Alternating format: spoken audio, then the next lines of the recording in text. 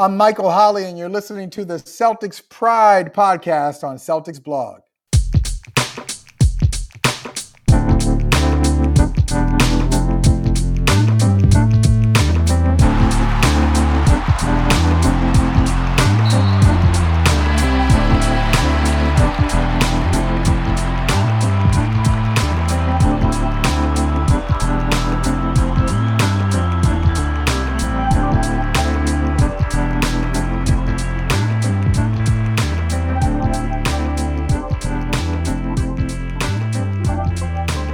Welcome to the Celtics Pride podcast on Celtics Blog. I am Adam Motenko, here with my twin brother, Josh Motenko, as always. That's right, the better twin. Let's begin.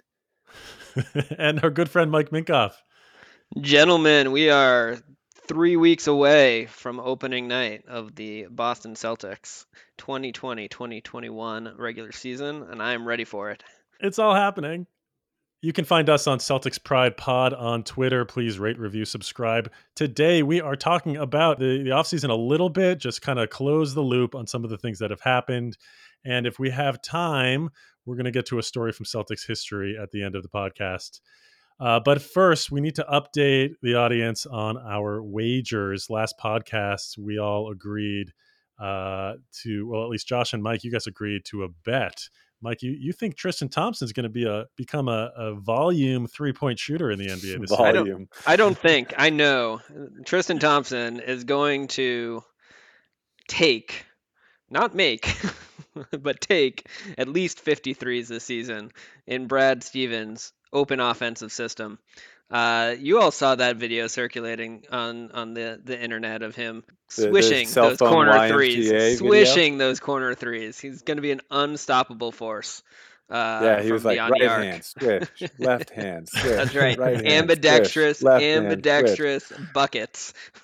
So as you can tell, Josh disagrees. I, for once, agree with Josh. So if Tristan Thompson shoots 53s, then Josh and I are both going to pay him $40. I won a bet recently and ate some delicious brisket. Thank you both for losing this bet, for betting me that there would not be a champion crowned in the NBA last year. I'm disappointed it was the Lakers, but I will take the brisket, and I'm going to purchase more and eat some more. There's a beautiful video if you like. All right, is this a Celtics pod or a brisket pod? Let's go. We don't need to hear your boasts. Congratulations, you won. You were right. Let's go. All right, Adam, you guys post that brisket pod on the Twitter account. Oh, there's a video on there. He already did. He already did. Delicious looking barbecue from Austin, Texas. All right, you guys. Yeah, who would have thought that the coronavirus wouldn't win versus the NBA having a championship this year? You know, it seems like coronavirus is winning in every other avenue of our lives, not when it comes to the NBA. Speaking of coronavirus and the NBA is not going to have a bubble this year. They tested 546 players over the last week. Josh, guess what percentage of NBA players are positive for coronavirus? 0. Mike? I know it's not 0 because I think it was like 2 Warriors players tested positive. I'm going to go with 12%. 9%. 48 players returned positive tests out of 546. This does not bode well as a start for this NBA season. Reactions? Well, the fact that it's not going to be in a bubble is a whole different dynamic. And we've seen that play out a little bit with Major League Baseball and the NFL. You know, the NFL's got playing games with no quarterbacks for one of the teams. And they got to bring in someone who was two touchdowns, 2 interceptions in college as a quarterback, but really played a different position. And you know, it was a kind of a debacle. I don't expect that from the NBA. I think the NBA is kind of the upper echelon of controlling these kinds of environments, but it's not going to be like the bubble where we had 0 coronavirus positive tests. I fully agree. I mean, and we talked about this a few weeks ago. I think, we didn't have that testing statistic in hand at the time, but it's very clear that players are going to test positive. They're going to be held out of games. They're going to miss time. Rosters are going to be affected. It probably puts a team and an organization like the Celtics, like the Miami Heat, some of these organizations that are just really, really, really well run, have high character, disciplined players, coaches, management, are probably going to be at a real advantage, and because they're probably more likely to put themselves in low risk situations kind of in aggregate than some of the more loosely run organizations. So but yeah, it's going to be, it's going to be a crazy season. I think And I'm not a scientist, but I'm assuming that because Marcus Smart has already had COVID, that he's invincible now. Mr. Celtic will be on the floor for us for all 82 games, in my opinion. There have been cases where people have gotten it more than once, but it's less likely. And I 72 think games this season, as a reminder. Yeah. There we go. Weird old season. I think where people live is going to have an effect too, because as we all know, that the kinds of precautions that places are taking depends on where you are, and there's a cultural aspect to it. Also, like in Boston, everybody's even when outside wearing a mask. That is not the case in a lot of other places in this country. I have a problem with this. I don't like the fact that this like we expect that people are just going to get coronavirus like that I have a problem with that. I don't like the fact that we're just taking people's health that not seriously. What I don't even understand. I mean, at this point, we are a few months away from having the vaccine publicly available. I would not be surprised if that becomes available sooner to some NBA teams than it does for the broad public. NBA teams are almost certainly going to have access to substantial amounts of kind of rapid testing, and going to be testing rigorously. And they circulated that one. What was it, like 140-page set of protocols, which I definitely have not closely read or unclosely read. But there are going to be very stringent policies and practices in place by the league to have as good a handle on what the effect of the disease is within the league as possible, which is, so I don't think it's quite fair to characterize it as saying that they're just like not caring, but it is a reality, that people are much more likely than not probably to test positive here, but they're not doing it in a way that's like ignoring that fact. They're going to be putting in place every safety protocol they can, and it may be a terrible idea. I guess time will bear that out. Yeah. All right. Speaking of player health, we have some news and notes on the players and their health. Daniel Tice had a minor knee surgery over the off season to remove a loose body. He sounds good to go. New arrival Tristan Thompson apparently has a sore hamstring. He's supposed to be out the first week of training camp, but that does not sound like a big deal. Romy, as Danny Ainge is calling Romeo Langford, is out until February. You will recall that he had wrist surgery to repair a torn tendon, a ligament, in his right wrist, his shooting hand, the same one that he had a thumb injury and surgery on previously. This recent wrist surgery was on 9/22, and at that time he had a 4 to 5 month recovery timetable. He apparently is on track with those 4 to 5 months. But that brings him back anytime between late January and late February.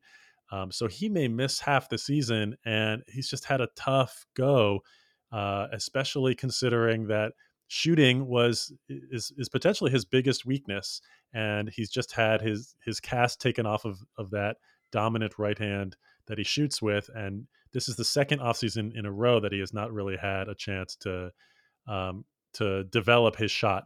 So it's just kind of tough luck for him. Josh, I know that you were hoping for a lot from him this year. Yeah, I mean, I'm still expecting him to play big minutes this year towards the end of the year. I think this is a weird year. We don't know if LeBron's going to start the season. Kemba Walker's not going to start the season. There's a lot of players around the NBA and a lot of teams around the NBA that are kind of planning for a different first month or two of the season compared to the end of the season. And it's almost as if things change so quickly in COVID times that you're okay with that now, whereas before it's like, oh, he's not going to be play until January. And now it's like, yeah, I don't see that as a big problem anymore because things change so quickly anyway. But once Romeo is ready, I've got a micro and a macro view of this. The micro view is he's still going to play big minutes, and we're still going to need him to, unless Aaron Nesmith is just super dynamic right out of the gate. I'm not expecting that though. I'm expecting Romeo to still be ahead of Nesmith in the depth chart, especially because of his ability on defense and his ability as a slasher. I think that he's going to provide offense off the bench, whether he can shoot the three, above 33% or not. He's going to be an integral part of the team. The macro view of this is, we've talked in the past about Danny Ainge being really good at not paying players that are asking for too much, or he knows that they're going to, demand too much in their contracts in the offseason. Terry Rozier being a perfect example of that recently. And sometimes the bumps that go along the road for players, if things, prevent them from blowing up or reaching their potential, that does impact the Celtics' ability to retain them after, a rookie contract for someone like Romeo Langford is up. If it takes him a while to develop, trying to find a silver lining here, I think that is one of them. Is, we're going to have a guy who's really talented who maybe we'll get for a little bit less money than what he could get from another team. We will talk more about Romeo when we get to rotations. I do want to mention just around his health that aside from a more minor groin injury, all of his injuries have been related to his hand. So he should have not been slowed down too much in terms of conditioning and core work, et cetera, legs. So he should be able to come back a little bit faster as a result of that. But we have to get to the major injury news. Kemba Walker, he had a media session today. This brings us to a segment on the podcast that we like to call I'm Not a Doctor, but I play one on this podcast. Can I give you guys a history of Kemba's left knee injuries and what's happening now? Before you do, I mean, should we consider relabeling this segment like, the Adam Worriometer, and like we had the Josh's Hayward-o-meter. Should we the Hayward should we hate meter? the Hayward hate meter last season. I feel like we're gonna need the Walker worry meter for Adam this season. So on a 0 to 10, where are you, Adam? Are we talking long term or short term? Because for me, the worry meter is long term here. I'm an 8 long term. Okay, all right. Well, yeah, break down why you're that worried. Okay, so January 2015, he tears his meniscus. He's got surgery on that left knee. May 2016, and then again May 2017, he has arthroscopic surgery also on that left knee. He had only missed 6 games, even though he had 3 surgeries. He only missed 6 games in his last 4 years in Charlotte. We come into signing the contract with Boston. He goes and plays in the World Championships summer before last season. It sounds like everybody around him and the team, including him, agree that it was too much for him. He comes into the last year, and you'll remember around the All-Star break, he notices soreness and swelling, and he has to have his knee drained, and he has these injections of Synvisc to try and help. And at this point, it starts to they start to identify that there is a problem with this knee, and that it's not going away. So Corona hits. We get a 4-month break before the bubble. So he has time to rest, to strengthen, to not play basketball for 4 months, comes into the bubble, and now the team is almost admitting maybe we rushed him back too much. And he said today he has not been right basically since before the bubble, and that he's taking time now to rest. So if you read articles by doctors about these injuries and about the treatment that he received recently, this stem cell injection followed by a 12-week strengthening program, what it sounds like he has is a chronic issue, either tendonitis or arthritis, osteoarthritis. And sounds like a somewhat common thing for athletes to get with multiple surgeries. And all of the treatment that he's been getting is to try and reduce swelling, reduce inflammation, and the stem cell injections that he got recently. The intention of that, even though Kemba doesn't know what it is, as he mentioned in his media thing, but based on the research, it is to regenerate cartilage in his knee. I'm not trying to say the sky is falling here. I'm not saying he's never going to play again or his career is over or anything like that. But when you come to his timetable for return is January at some point. But as he said, I'm going to come back when I'm ready. He's really going to take his time and rest this time. Um, when you look at that timetable, that's a year that he's been dealing with this issue. What is becoming really clear is that this is going to be a management issue, that he's going to need to have load management. He's going to need to take days off. He's going to need minutes restrictions, and that this is going to this to me it seems to have a likelihood that it's going to crop up from time to time. He's going to get swelling. He's going to have more injections. He's going to have pain. Like, this is going to be an issue that he manages. And for a little guard like him, whose game is built off of quick twitch movements, hard stopping, like he has a nasty step back, that is going to and speed. His game is going to be impacted by this injury, and so I just don't see how he can come back and be old Kemba consistently. So that is my concern. I guess what, like, look, it's obviously not good news. But I guess where I just kind of react differently is this was the question about signing him in the first place. Is he was in late 20s, right? Or early 30s. We signed him to a 3-year deal with the player option. We can't call those 4-year deals anymore here in Boston.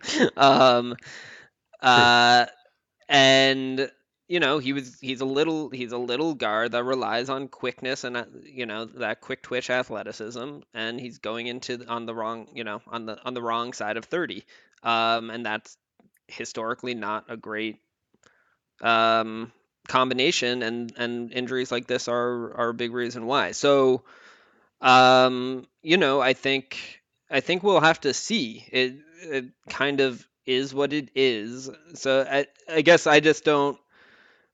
I I was trying to think I about just this because, like, I don't get that worried about something like this because there's nothing you can do. Like, it just is what it is, and the injury will heal how it heals, and hopefully that'll go well. And by contrast, I get infuriated by something like Shemi Ojale in the playoffs rotation because that's very controllable. I just have to apologize to our listeners here for a minute that, my two co-hosts are such Debbie, or maybe I should call them Danny Downers. We already saw this version of Kemba. This is the version of Kemba we saw in the bubble. It wasn't old Kemba, but it's a pretty dynamic player. It's a low-level all-star. Like, I was calling him a low-level all-star. He's a low-end guy, but he's, still at the top of the list of guys you'd want. Is he worth a max? Maybe that's now debatable. But we're going to now have this guy that we're paying max money to, when we could have a different guy who's maybe a little bit more dynamic or a better player that, you're always comfortable with certain guys getting the max. Like, Tatum's a max player. We'll always think Tatum's a max player, I believe. And Kemba's just one of those guys kind of in that Gordon Hayward category recently of, is he really a max guy? Like, probably not, and so, but this version of Kemba that we got in the bubble is going to help us win games and can help us win in the playoffs. The effect of his knee on his 3-point shooting is the thing that I worry about the most. Because I'm kind of okay with him being quickness, speed, and agility wise, the type of Kemba we saw in the bubble. He was still quicker than most NBA guys. He was still elite, in my opinion. But he's not a guy who's going to take over games with his scoring. He's going to take over certain quarters with his scoring. Like, we're just going to need to count on him a little bit less and move him from the guy who, when we signed him, was a legit number 1 or possibly number 2 option, to now maybe he's more of a number 3 option. And a number 4 on certain nights if we have another young guy step up. So I'm not worried. I don't want to be too negative about this situation, because the Kemba we have is still pretty good, and he's playing. He wants to play through pain. when we were doing the load management with him and keeping him out of the lineup. If I remember correctly, in the beginning of the playoffs, even, he was itching to play, and in his media availability then, he was talking about how it was really hard for him to not be able to play, or to watch from the sidelines, or not be able to play the minutes that he knows he could. And it's, he's one of those guys that load management is not in his DNA.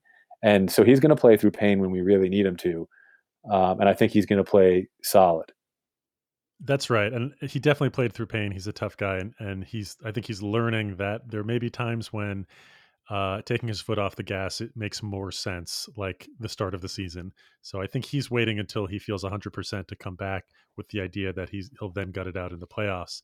Um, I think part of my reaction is that there's a little bit of disappointment. We just finished 3 years of overpaying a low-level all-star, or a solid contributor, paying them the max in Gordon Hayward, and which was fine at the time because you didn't have Tatum and Brown on extensions. Well, now you do. Now you're paying them a lot of money also, and the fact that Kemba, if he is what you described, Josh, he's overpaid, then that is a challenge cap wise, and it's a disappointment.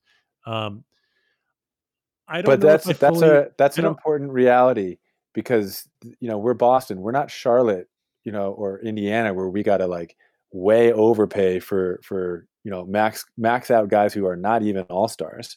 We're not, the prime destinations with the weather and everything that players want. We're in the middle. So even I think Danny knew that we were getting a low-level all-star when he signed and maxed out Horford. I mean, that's what Horford was, but he's doing that with guys who are super high character, because he knows that team cohesion impacts winning in the playoffs. So, and I would even argue, I don't want to sit here and do it for too long because I know Mike is going to disagree, but I would argue that Gordon Hayward was a low-level all-star, and Danny knew that when he came to Boston, even before the traumatic injury. So, I think that it's okay, and we're choosing to do that. We would choose to do that again, to max out a guy who's a low-level all-star, because at least it's better than maxing out a guy who's not even an all-star, like other teams have to do.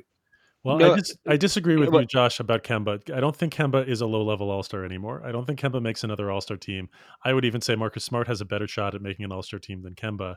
And What? what the Kemba that I saw in the playoffs, um, he was not himself. And the speed that you describe, to me, some of that was other teams assuming that he was the old Kemba, and I don't think he had the same burst. He's obviously still a contributor. He can score 20 points a night, but a step and a half slower Kemba, it's a nice to have, and I will certainly take it on this team if I can be assured that he's going to stay on the floor. And part of what this injury means to me is that's not a statement that I can make. I think he's going to miss a lot more games.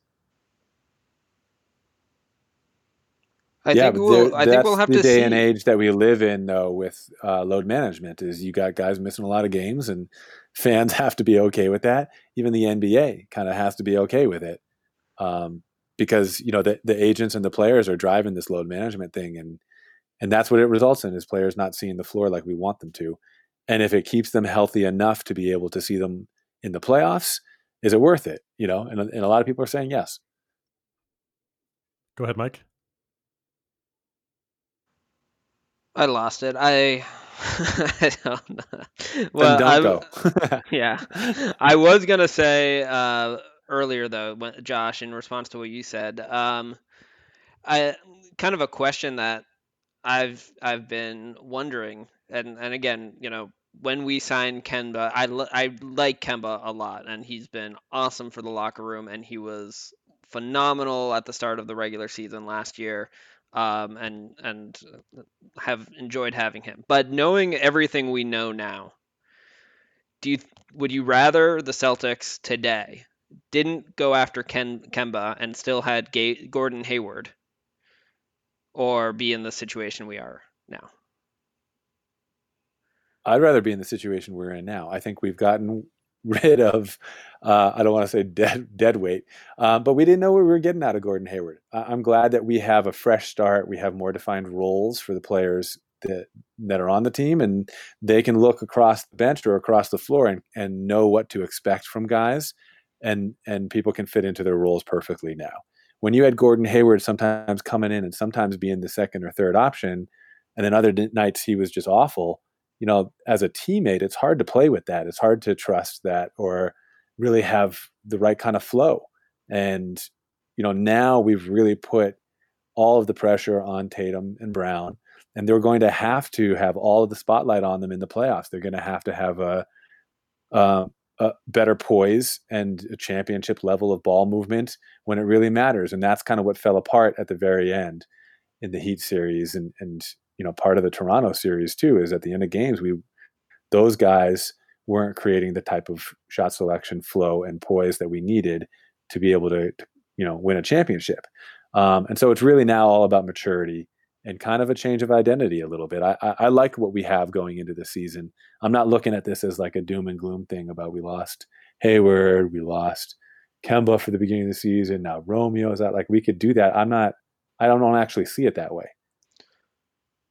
I don't either. But I think some of the things you're saying, I mean, you and I have pretty different views of Gordon Hayward and his potential. I think I always felt like I didn't see the same dramatic need in last offseason when Kyrie left. I would have been comfortable going into the season with with Marcus Smart as our starting point guard, and having our lineup built around Smart, Tatum, Brown, and Hayward, with Tice. And I think if that was the construction of our team, some of the role concerns that affected Hayward might not have been there. And I think Hayward, if healthy, is probably a better player than Kemba Walker. So that's really all I was asking. But I'm not in a doom and gloom mode. I think it's a bummer that Kemba's hurt. I'm glad he's going to take his time. I think this stem cell therapy, from what I've read, has real positive outcomes as far as improving, reducing scar tissue, restoring cartilage, positively impacting arthritic conditions. So, I think there's a real chance that Kemba comes back looking a lot like the Kemba of old, maybe not quite 100% of the way there, but I think he really can strengthen that knee with this type of treatment and get pretty close. And I fully agree, Josh, with what you said about what this does as far as putting the bullseye in a positive way right on Tatum and Jalen and Smart. They're going to go out that first month of the season, and the way the team performs is on them. And they haven't fully had that. They've always had kind of a veteran binky, whether it's Horford, whether it was Kyrie, whether it was whoever. And now it's, if the team struggles, that heat is going to go right to Tatum. And I think that's really, really good for his development. And our lives as Celtics fans are going to be way more enjoyable if we stop thinking about, and hoping for old Kemba or old Gordon Hayward. These guys who are really injured, let's not keep thinking about them getting back to what they were. Let's see what we have. What we have is a really good Kemba. He's not amazing Kemba. He's maybe not all-star Kemba. But the one place that we can look at potential and maybe have a lot of hope is with these young guys who are legit studs and are growing in front of our eyes. And so I just think as Celtics fans, that's a better life to live. We spent the last couple of months since they lost in the conference finals talking about what they would do this offseason in a way where we assumed that they were going to improve their team. We felt like they were a title contender last year and maybe a piece or two away. This offseason did not go as planned, losing Hayward. We lost Cantor, we lost Hayward, we lost Wanamaker. We brought in two rookies, and Thompson and Teague. I feel like I'm forgetting somebody there who's no longer on the team. But Wanamaker? No, I mentioned him. So this roster appears set, and we have 17 players, including the two ways with Taco and Tremont. And I'm really curious, Mike, I know you wanted to talk about the rotations to start the season given the injuries. But first, I just want to ask you guys, assuming everybody on this roster is healthy and ready to go, who's your starting five? And more importantly, who do you just completely trust coming off the bench in the rotation? Josh, let's start with you. Who do I completely trust coming off the bench right now? Yeah, I mean, can we all agree? I mean, on the starting lineup, is it Kemba, Smart, Jalen, Tatum, and Thompson? Assuming, Wait, are we talking about starting lineup with Kemba healthy or assuming without everybody is Kemba? healthy. Oh, with Everybody's everyone. healthy. Our ideal starting lineup. Yeah, or finishing lineup. Sure. Sorry, I think the who did finishing you? lineup is with Tice, and the starting lineup is with Tristan Thompson, because Thompson doesn't shoot free throws well. Obviously, if Tice is fouls out or something, it's great to have Tristan Thompson finishing a game. But yeah, the four stars on our team, Mr. Celtic, Marcus Smart, Kemba, Tatum, and Brown, along with one of those bigs. Mike? I mean, I think finishing games, depending on the circumstances, we could see a lot of different configurations. I think Grant Williams will be in the mix. I think a really dynamic lineup is going to be something like what I hope we're starting while Kemba's hurt, which it would be Marcus Smart, Jaylen Brown, Jason Tatum, Grant Williams, and either Tristan Thompson or Daniel Tice. I think that will be both defensive. I think that will be like a defensive juggernaut, either of those lineups. Extraordinarily switchable. Basically no matchups you can pick on, and then with Tatum and Jalen and Marcus Smart to a lesser degree, and if Grant Williams has continued to improve his shooting and keep shooting the way he did in the playoffs from outside, that's going to be more than potent enough offensive lineup as well. So I think we could see that type of lineup close a lot of games, as well as kind of what you noted, Josh. As far as but yes, I think the day one start or a healthy team starting lineup would be Kemba, Smart, Jalen, Jason, and I actually have no idea between Tice and Thompson. It'll probably be matchup dependent, depending on. I agree with you guys, and based on that, I trust one player off the bench, and that's whichever big is not starting between Thompson and Tice. And so, yeah, you guys are forgetting about Jeff Teague. I think a lot of people are expecting that he may start the season at the point guard position, and Grant will come off the bench because of injury. With Kemba injured, a lot of people are assuming that you're going to put the veteran in there, who's a pretty dynamic player, at the position where the injury occurred, instead of sliding everybody down. Which, of course, Marcus Smart can play point guard, and Grant can slide in there. But I mean, I almost think that's a bet, Mike. Like, to actually start the season, I'll bet you that Jeff Teague starts instead of someone else at a forward position. No, I won't take that bet because I think you're probably right. I actually said this in the Celtics Slack. Like, the lineup I want to see is the one I said with the Tice or Thompson, Grant Williams, Tatum, Brown, Marcus Smart. But I agree. I think Teague is going to start where in Kemba's spot in the other lineup that we just said. I think it's but I hope it's not the case, because Teague is the only guy who can generate offense that would be in our bench rotation when everyone's healthy. And so if we put him in the starting lineup, I don't know where we're getting bench offense. So I like the idea of, even with the injury, or maybe especially with the injury, making sure that he's still coming off the bench, so that we have someone who can do something on offense. All that said, Adam, I do trust Grant Williams. I think he's going to be a really, really solid rotation player for us this season. I think so he'll have growth. He'll not physical growth. He's not going to be taller. His game will grow. Honestly, I think it's going to be more. I'm sure his game will grow. I think his opportunity will grow. I think we all felt like he should have been getting more minutes more regularly last season. And I think he's going. I mean, there's no one in front of him now. He's gonna get opportunity, and I think I trust him to perform, and impact the game in a positive way far more often than not. I certainly trust Tice or Thompson, so that's an 8-man rotation. I trust. Sorry, it's the big. It's Grant and who else? It's the big Grant and Teague. Yeah, I am not as optimistic as you guys. I think I don't.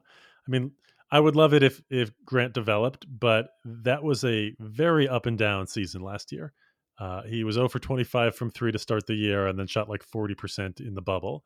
Uh, I love his intelligence. I think he is going to be the first young guy off the bench. I think Brad trusts him more than any other.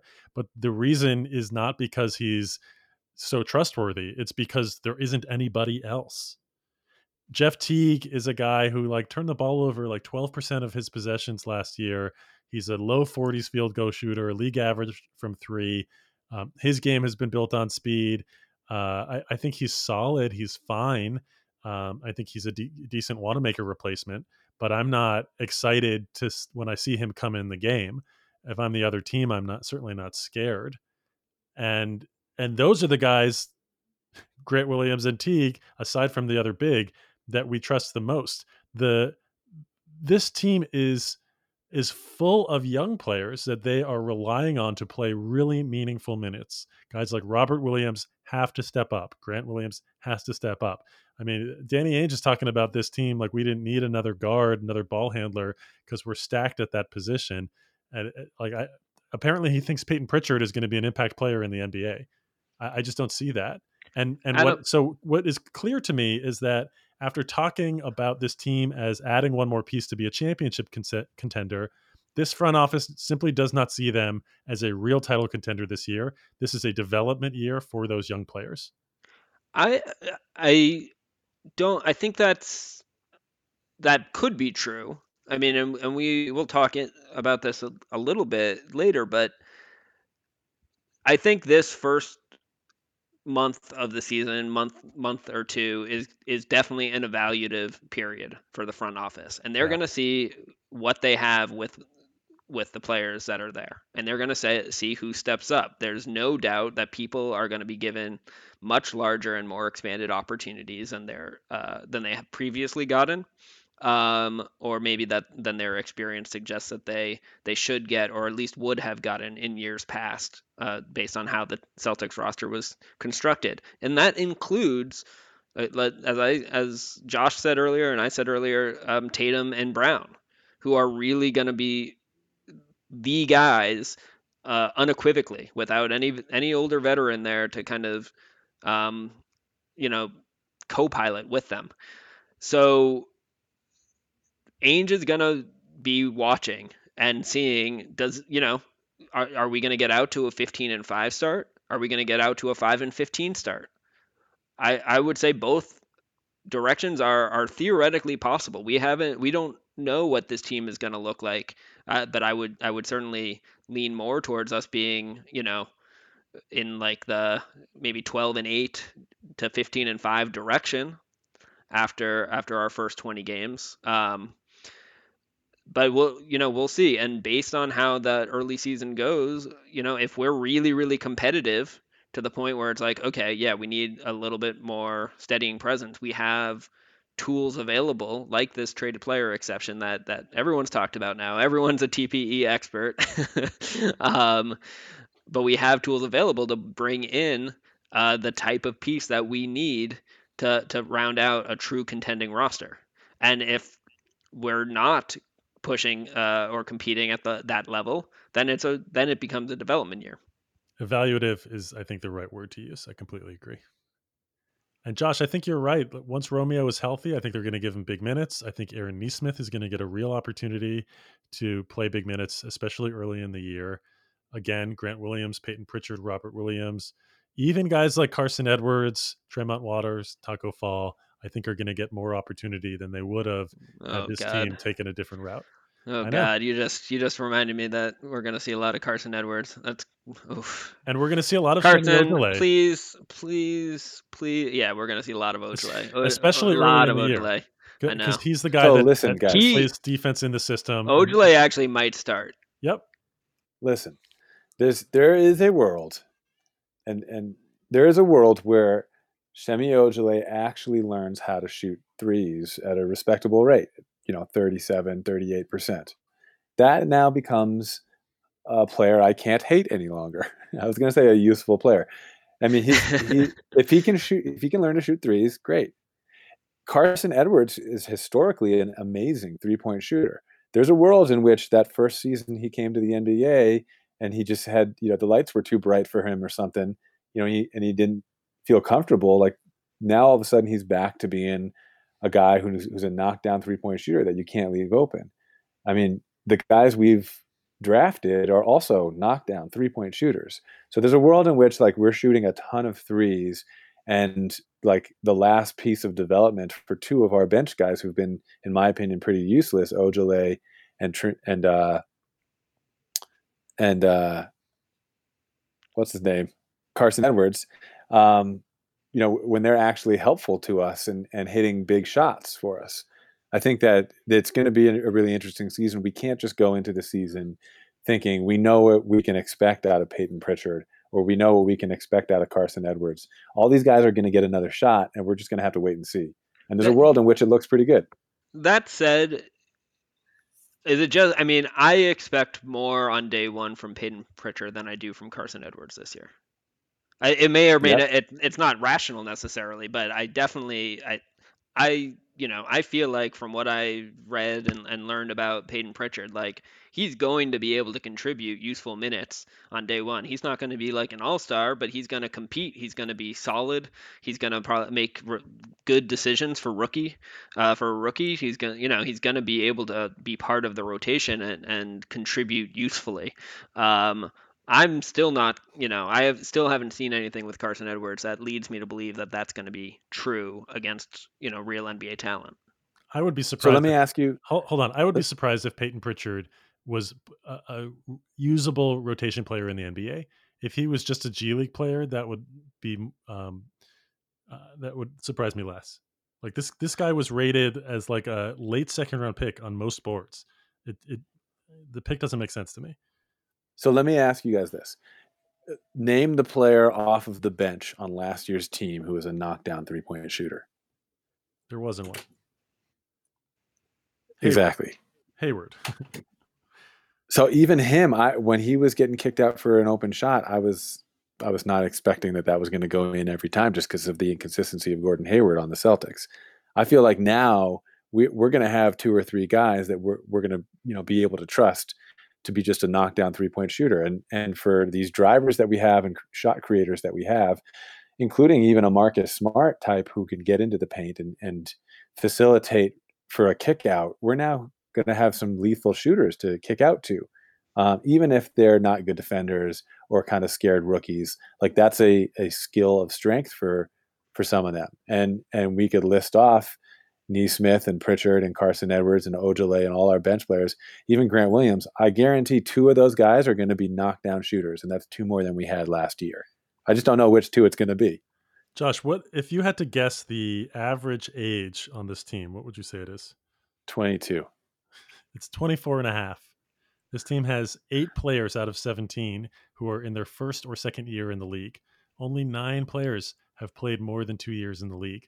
And of those, there's a number of guys that have only been in the league 3 years, like Daniel Tice or Jason Tatum. And it's like Brown and Smart are 5 and 6. Like this is not a team full of vets. These are, most of these players are really unproven. And as you said, even when you come in with a track record of shooting threes like Carson Edwards, it doesn't mean it's going to happen in the league. Yeah, but I think that happens way more often than what Carson Edwards showed. I think it's rare that you have a guy who's a 40% above 3-point shooter like Carson Edwards who comes in and all of a sudden can't shoot. That, to me, that's very rare. It's more often that you have a guy who comes in who's still a good shooter and maybe even just as good a shooter in college, but now the defense is a glaring weakness where it wasn't in college, and you have other things that kind of pop out about that player's games that make them less playable at this level. But shooting is usually something that transfers over more often than not. Yeah, my issue with Carson was not that he couldn't shoot, because I think that is recoverable potentially. It was that he can't do anything else. You go, this guy's 5'10", 5'11". I assume he can ball handle a little bit or run an offense, and he can't do either. Yeah, I mean, I agree with that, and he didn't. He just didn't like. He didn't have. It didn't appear that he had the right type of athleticism or like fluidity in his movement to kind of get past people. Like he doesn't have a quick first step.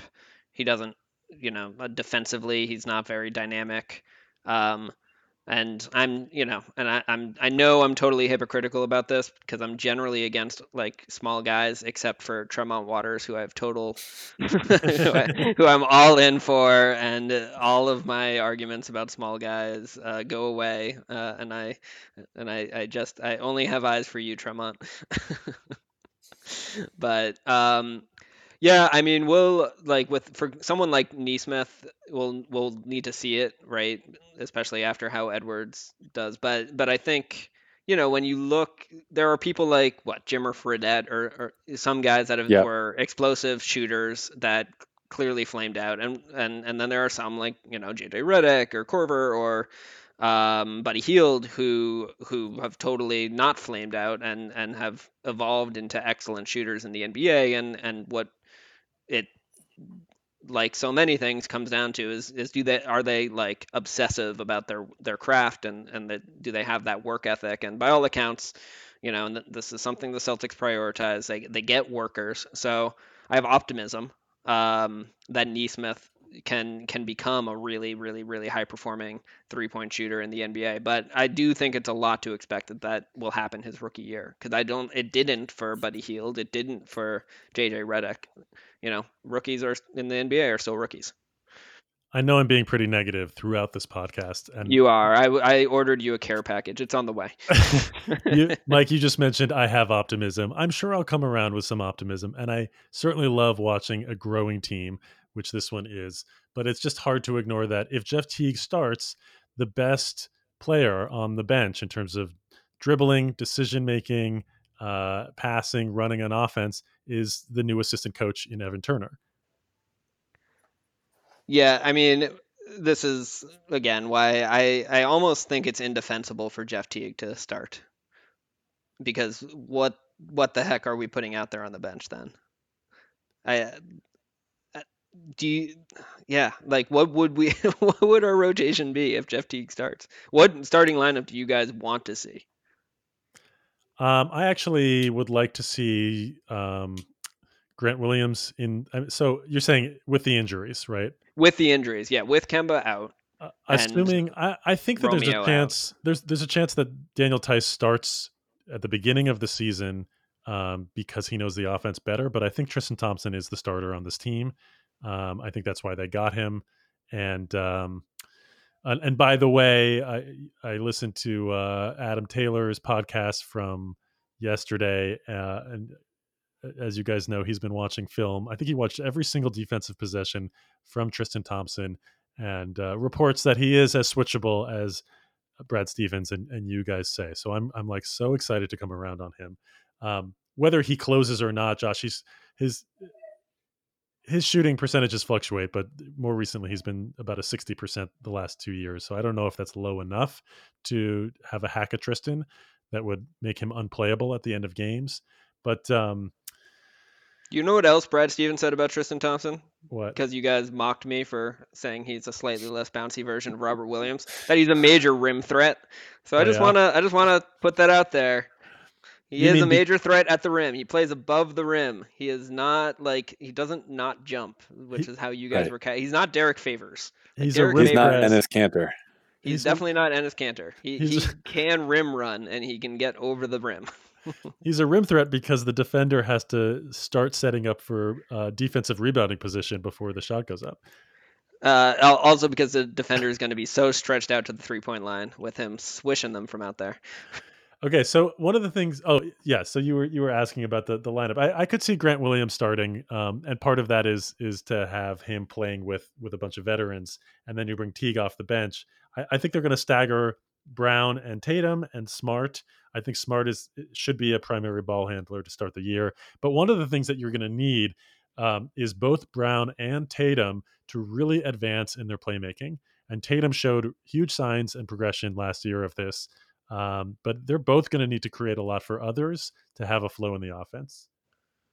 Yeah, 100%. And Tatum highlighted it as one of the things that he's focused on working on, in addition to extending his 3-point range out to like 30 feet, so that he can't be trapped up at the top of the key as easily, and he's also focused on finishing through contact, which is frankly the only thing I care about with him. And I think you agree on that, Joe. Maybe not the only thing, but God, he needs to learn through contact. But yeah, no, I totally agree, Adam, and that's why I think it's so valuable that and the true silver lining of Kemba being injured is that the offense is going to flow through Tatum as much as anybody and force him to be a primary creator and kind of continue to evolve his game in that way, the way he did through the playoffs, and get more and more consistent, more and more effective at reading the defense and hopefully eventually kind of growing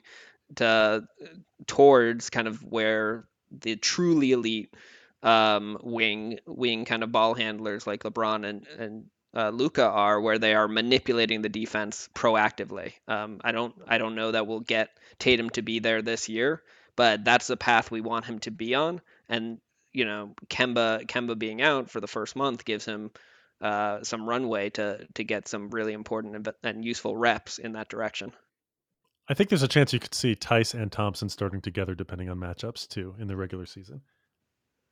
While Kemba, yeah, if we're playing Indiana and we have to match up against Miles Turner and Domantas Sabonis in the front court. But other than that, when would we see a double post lineup? Then we agree. Okay, let me ask you guys a different question. So it's just really interesting for me to see the team go to this evaluative youth development when we're so close to winning a championship last year, and when we don't want to relitigate the whole Gordon Hayward thing, but they have this TPE, and there's a lot of fans talking about how are they going to use it. It does not sound like the team is going to use it anytime soon. The trade deadline would be the first time that they would, but it's likely to be saved until the offseason.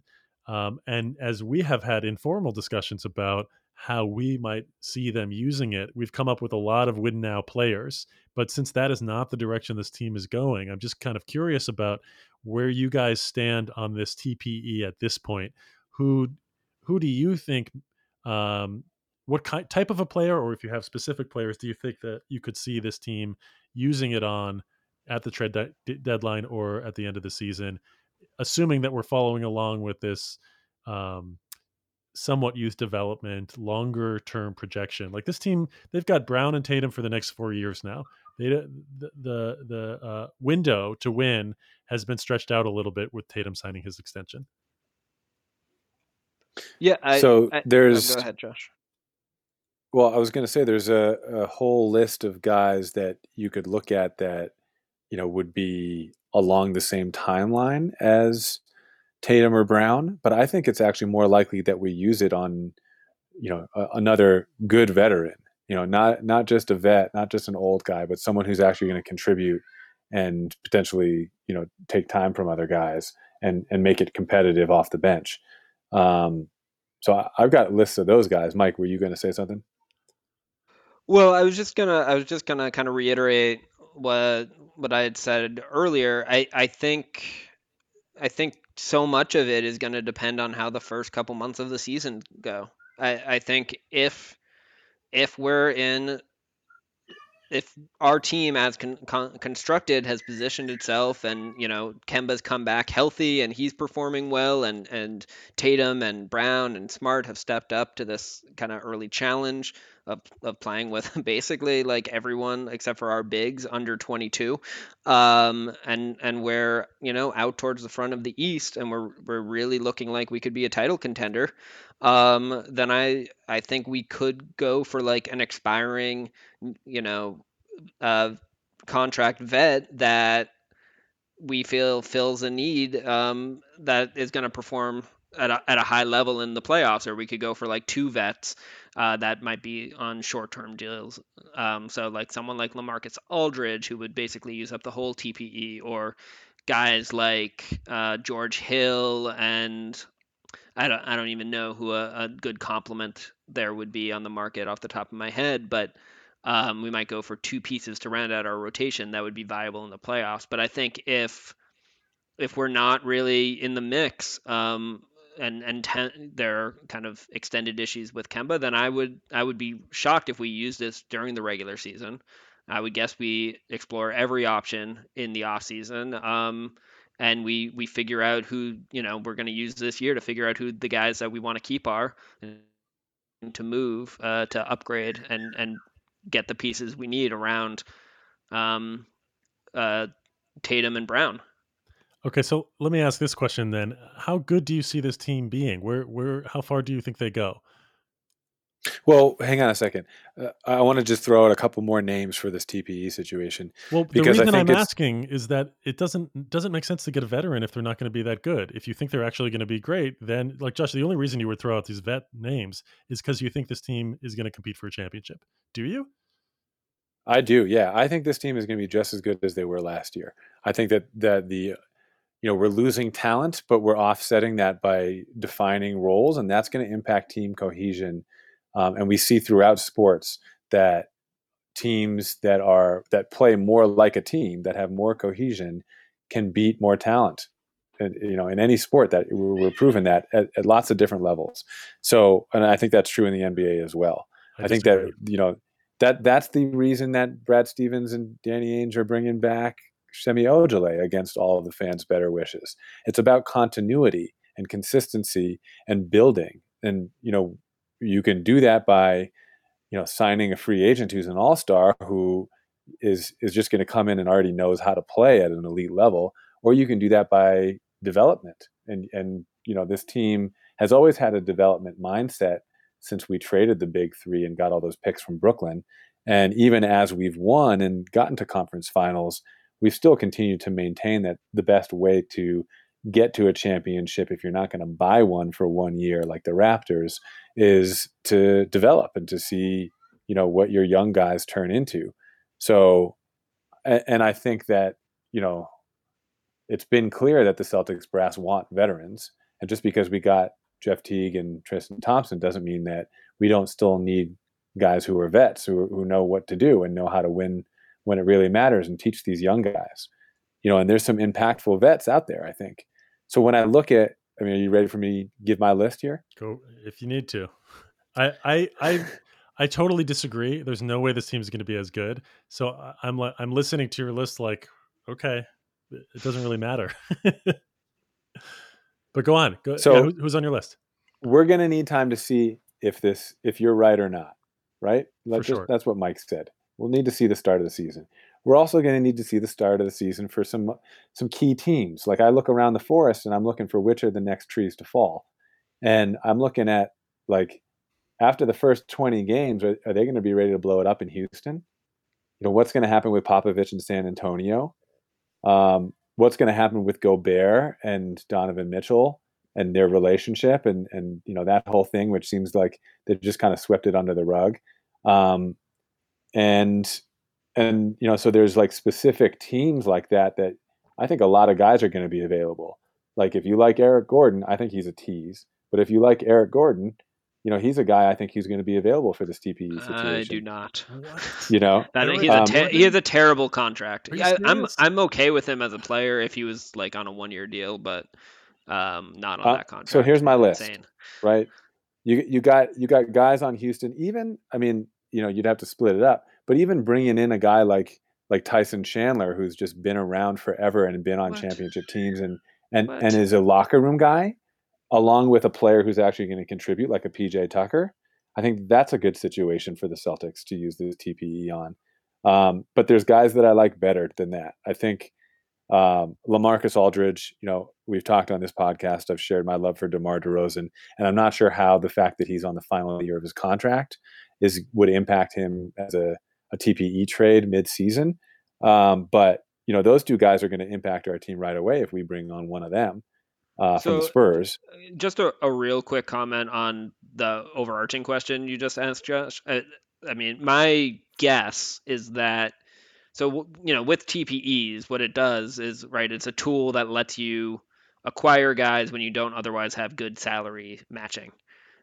Getting a guy on an expiring contract mid-season means that you can probably pay generally less to get that guy. if the team thinks he's going to leave in free agency at the end of the season anyways, and you have that TPE. So you don't have to throw in salaries that will make it match, and you can mix the TPE, right, with like a couple of young players or a young player and a draft pick or whatever, so that the compensation fair. So there's an argument that it's going to be more palatable for the Celtics to use the TPE to get someone like that, like an expiring deal in midseason, if we're positioned where that makes sense from a competitiveness perspective. There's an argument that that's going to make more sense for us or be more palatable for us than getting someone on a longer term deal that might have more value to the team holding the contract, in which case we'd have to give up more actual assets to acquire the player. Yeah, so if you get a DeMar DeRozan on this team, like it's over. We're obviously a championship contending team. But, Patty Mills is going to be available. Derek White is going to be available. Like if the Spurs go south and Popovich, says he's going to retire, like that whole thing could be blown up. You look at the Warriors situation. As much as Draymond Green is like a fixture on that team and in that locker room, with the recent news of Klay Thompson and Draymond's decline at his salary, I think there's a world in which they move on from him and keep Klay and Steph, the Splash Brothers, with whatever young nucleus they're bringing in, or retooling through reusing that TPE or generating their own TPE that then they can use on another player. But there's like some crystal ball moments, I think, throughout this beginning of the season where we're going to see like, maybe Joe Ingles becomes available. He didn't play with the team in the bubble, for different reasons. But I have a theory, just on an aside, that NBA players just don't like Utah as much as a lot of other places. Like I don't see players like having long careers in Utah. I don't see that as a destination people will stay. And I saw, even beloved Gordon Hayward left Utah. I don't see Donovan Mitchell staying there after, even if he does sign a max or a super max contract. I think a couple of years into that, he's going to want out. I just think that Joe Ingles is a guy who could help our team.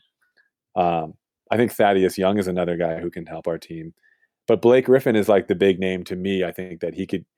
I'm waiting for him to get moved. I think these other situations that I've talked about maybe will take a little bit of time. I feel like Blake Griffin's ready now. We just need to see 5 to 10 games of him for him to be in trade rumors. And for this TPE to be used on him, I think that would be ideal. I don't Okay. think I think his salary is too large. We can't get Blake Griffin into the TPE. Mike, remember when you said everybody's a TPE expert now? Not true. Not true. So this is my job is to look at which trees are falling next, to throw some names out there for you guys. Your job is to let me know that's not possible. Yeah, so Blake's not possible. He makes too much money just to use the TPE at all. DeMar DeRozan likely makes too much money for the team to trade for him. Even though he fits under the TPE, we would have to go over the luxury tax. And if we avoid the luxury tax this year, which I guarantee you this team will do, we would restart the clock on the repeater tax. The ownership is going to want to do that, especially given the direction that they have signaled this team is going in this year. There is no reason to be a tax team. So you're basically looking at a guy who makes like 15 million or less to bring in. And some of the names that you mentioned, like Eric Gordon's got 4 more years on his contract, Josh. And I think he's a tease as a player in general, but he's a sniper and he's on the list. You're going to look at him. Yeah. No, the list I is hope not not. great. I mean, when you look at the list of who I would call reasonable targets, I'm taking the Ryan Bernardoni approach, where you're looking at players who make who are signed beyond this year, so that you are not creating another TPE, which is going to hard cap us again, right, but you have that salary to trade, who can also help the team. Then it's a list of players that are either not that exciting, like Thaddeus Young or Seti Osman or that kind of a player, who you wouldn't have to give up additional or many additional assets for. You might be able to just use the TPE on them. Or they're players like Aaron Gordon who would be exciting, but you're giving up other assets to get Aaron Gordon. And I don't think this team wants to, unless there's some surprising mismatch in terms of how another team views a player that the Celtics have decided they don't want to keep anymore. Maybe what's really going to happen is there's going to be, a a spate of mysterious injuries afflicting the Celtics, and they're gonna zag this year because of the loaded No, 2021 draft class. I could totally see that. And they're going with the youth movement. All of a sudden, we're down in the lottery. We end up with, I don't know, one of these guys, probably not Cade. But you put that there's guy 8 of them. next to, yeah, There's 8 exactly, Jason exactly, Tatums in this draft alone. exactly. So, And then the following year, you've got high school four-dimensional seniors chess from and Danny freshmen. Ainge. I mean, Josh, there's Mike, George Hill would be. I'm so depressed that you just mentioned that Danny and Brad would potentially tank this season. I But don't there's think like they some would. there's some like mad scientist, evil genius stuff going on there too. I think that's a genius comment in its own right. Well, thank you. George Hill or PJ Tucker, those guys would be a nice addition to a team that's trying to win. And this team has so many young players. I just don't know that makes sense. I think it's far more likely, honestly, that this TPE is used to take on a bad contract or two and additional assets that can then be used for another deal or to draft a player. Yeah, Yeah, I think that's definitely possible. we know how Danny likes to make a deal to make a deal to make a deal, and he's thinking moves ahead. And we do need some more first round draft picks in the next couple of drafts. So if even a late first round pick or a mid first round pick would be, I think, super valuable in these next couple of years.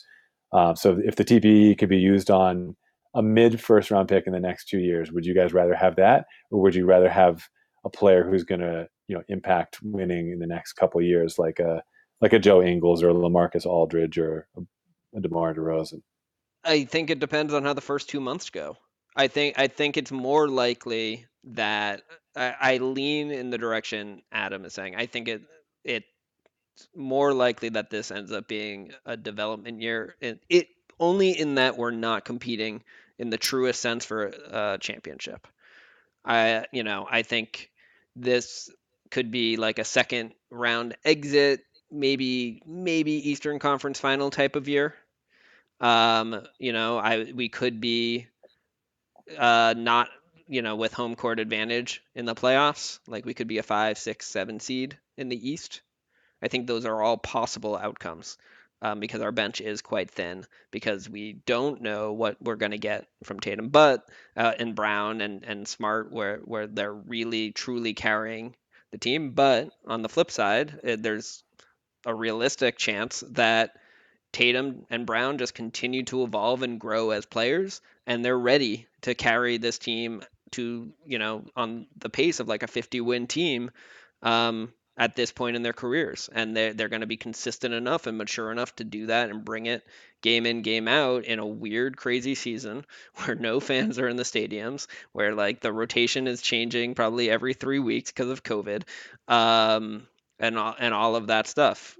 But so if it's the former and it's kind of a development year, then I'm totally on board with Danny using that TPE and kind of just keep generating and upgrading the asset. So taking on a bad contract that's going to be movable in a year or two, and get like a mid round, a mid first round pick or a late first round pick, and just build up the asset pool again so that you can in 1 or 2 years do what you need to do to put to get 2 really, really, really strong years before the end of Tatum and Brown's contract to like go all in for the championship.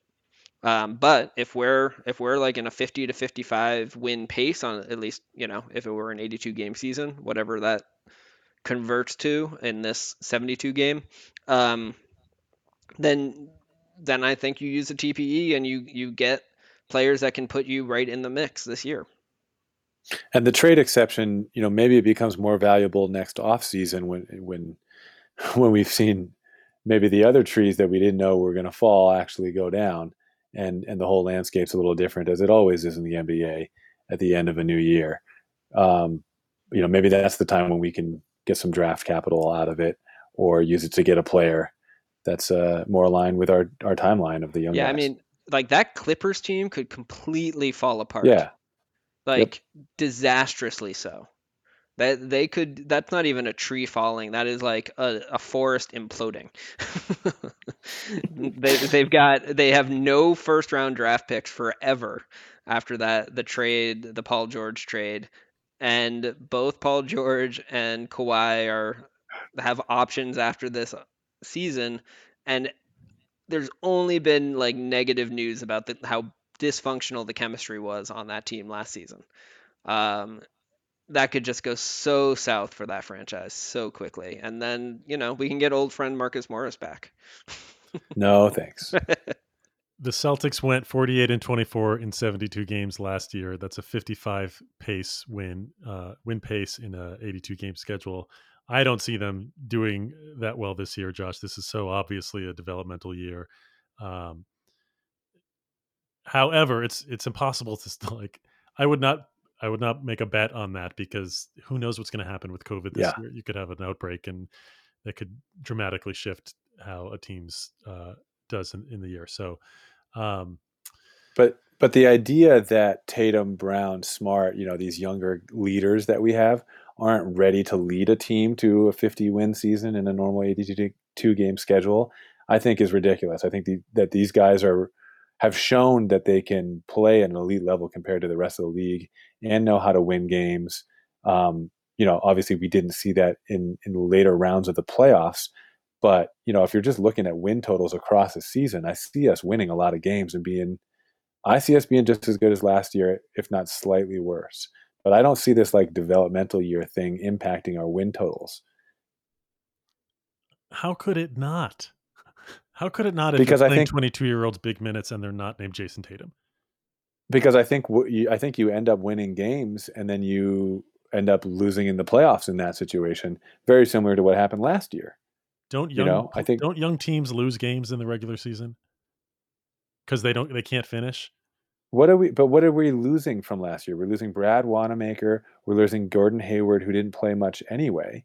He was on and off. Obviously when we had Hayward and he had a 7 or 9 game period right before he broke his hand when he was looking amazing. And now all of a sudden we're, this team on paper that looks amazing. But I it's mean, not like we had him through rounds of the playoffs and we played really well. we know your Gordon Hayward hate was high last year. I thought he was a steadying force for this team. And I think you had more Kemba Walker last year. Well, maybe I'm wrong about that. Maybe he'll miss as many games this year. I thought our bench was weak last year as well, and needed improvement. And I think Danny admitted that he didn't construct the team as well as he should have, because he didn't realize that they were going to be as good as they were. I mean, Mike, if you are right and Tatum and Brown can lead this team to be a contender, wow. Holy I'm not crap. saying. I mean, that's not even me You said being right. That's just me being that. I just said that's a possibility. yeah, if But that yeah. if that comes to Look, fruition, Adam, wow. look at it this way. The GM just told you he was surprised by the development of the players last year and how many games they were able to win and how good we were.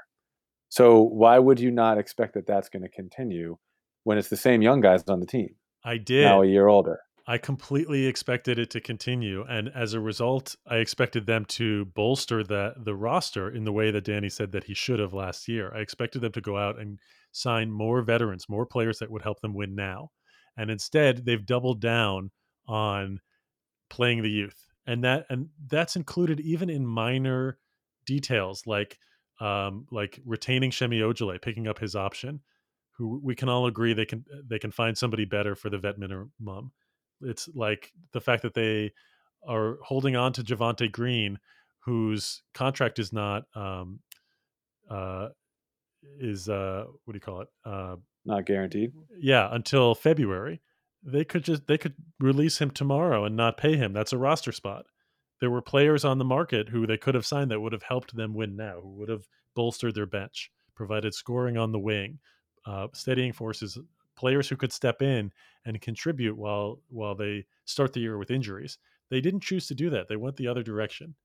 And in all of Danny's comments yesterday, he was saying that we like our team, we like every player on our team, we think we're deep at the point guard position, etc.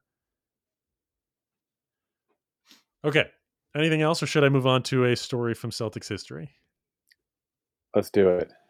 So we're bringing this back. I had done a couple of these during the I want to say the off season, but in the time between when the season got cut short and the bubble. So we talked about how Clifford Ray saved a Dolphins' life. We talked about how the '60s Celtics made Jerry West want to quit basketball. We talked about how Tony Lavelli signed with the Celtics to play halftime concerts with his accordion and may have even saved the Celtics. This time, it's not actually a story from Celtics history. It's a story from Celtics present. And it's a story about Tristan Thompson and his shooting. And despite uh, his relationship status with the Kardashian family, I think the most interesting thing about Tristan Thompson is the fact that he started playing basketball at age 12 and learned to shoot left-handed, and came into the league shooting both jump shots and free throws left-handed, and switched his hand after his second season. So I want to tell you guys about this because it's really interesting in terms of his shooting percentages and what he brings to the table for the Celtics this year. So Nice. Thompson is ambidextrous by nature.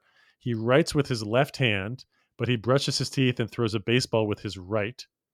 And while there have been many NBA players who are ambidextrous, like Kobe and Kyrie, and a number who have shot with a different hand than they write with, like Larry Bird and LeBron, who both write lefty but shoot righty.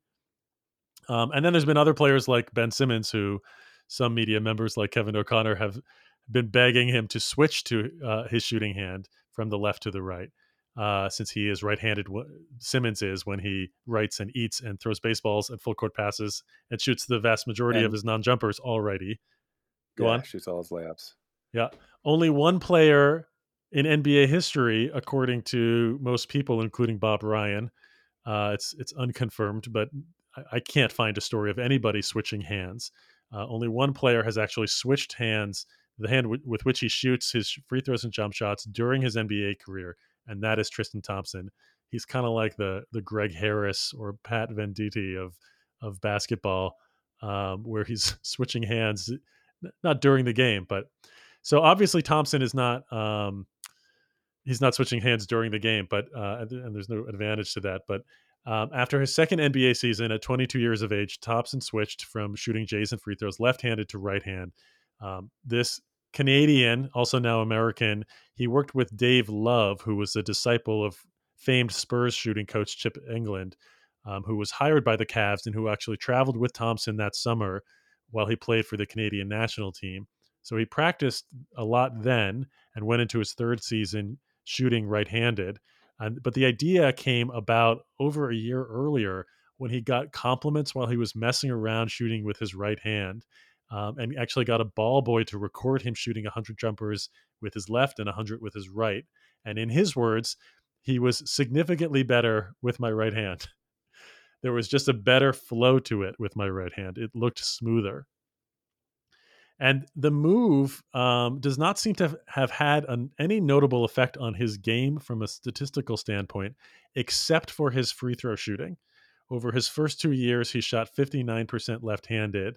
It was 55 and 61% in his first 2 years, which was the fourth worst in the league with that volume. Only Dwight Howard, Omer Asik, and Josh Smith were worse.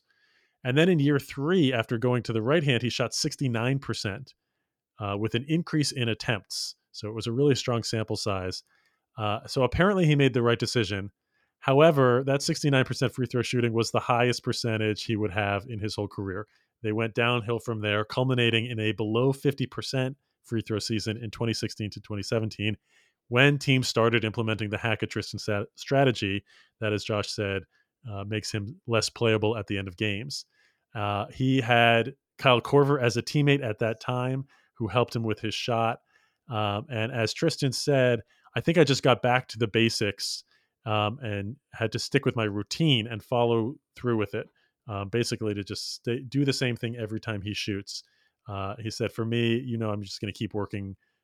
So he improved. He got back up to 54% the next year, 64 in 18-19, and 62% last year.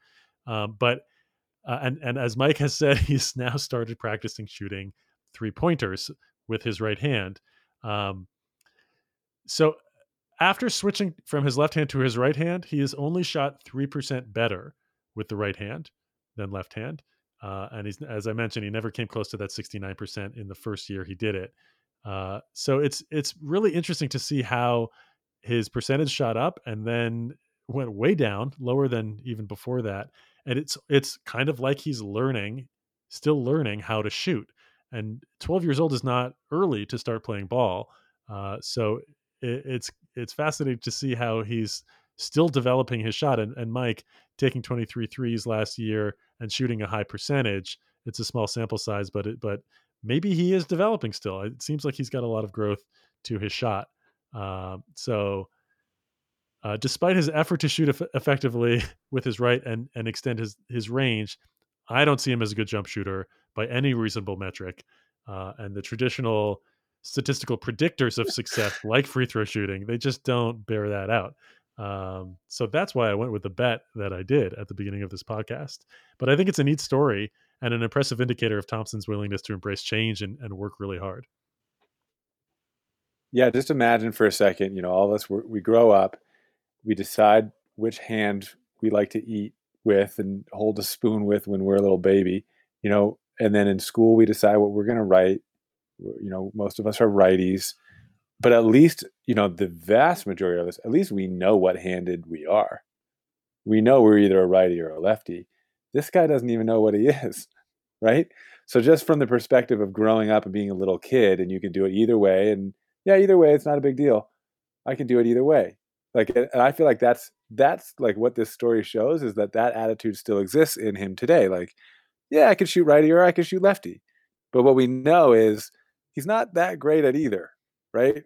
But I just think it's that great job, Adam. I think it's really fascinating, to see what you end up being like when, as a professional athlete, when you're like, yeah, I could do either way. So I don't really know which hand I am. That's it's that type of work ethic though that's gonna get him dropping those 50-something threes over the course of this season. Hey. It's gonna be chucking them up, All right. knocking maybe 5 of them down.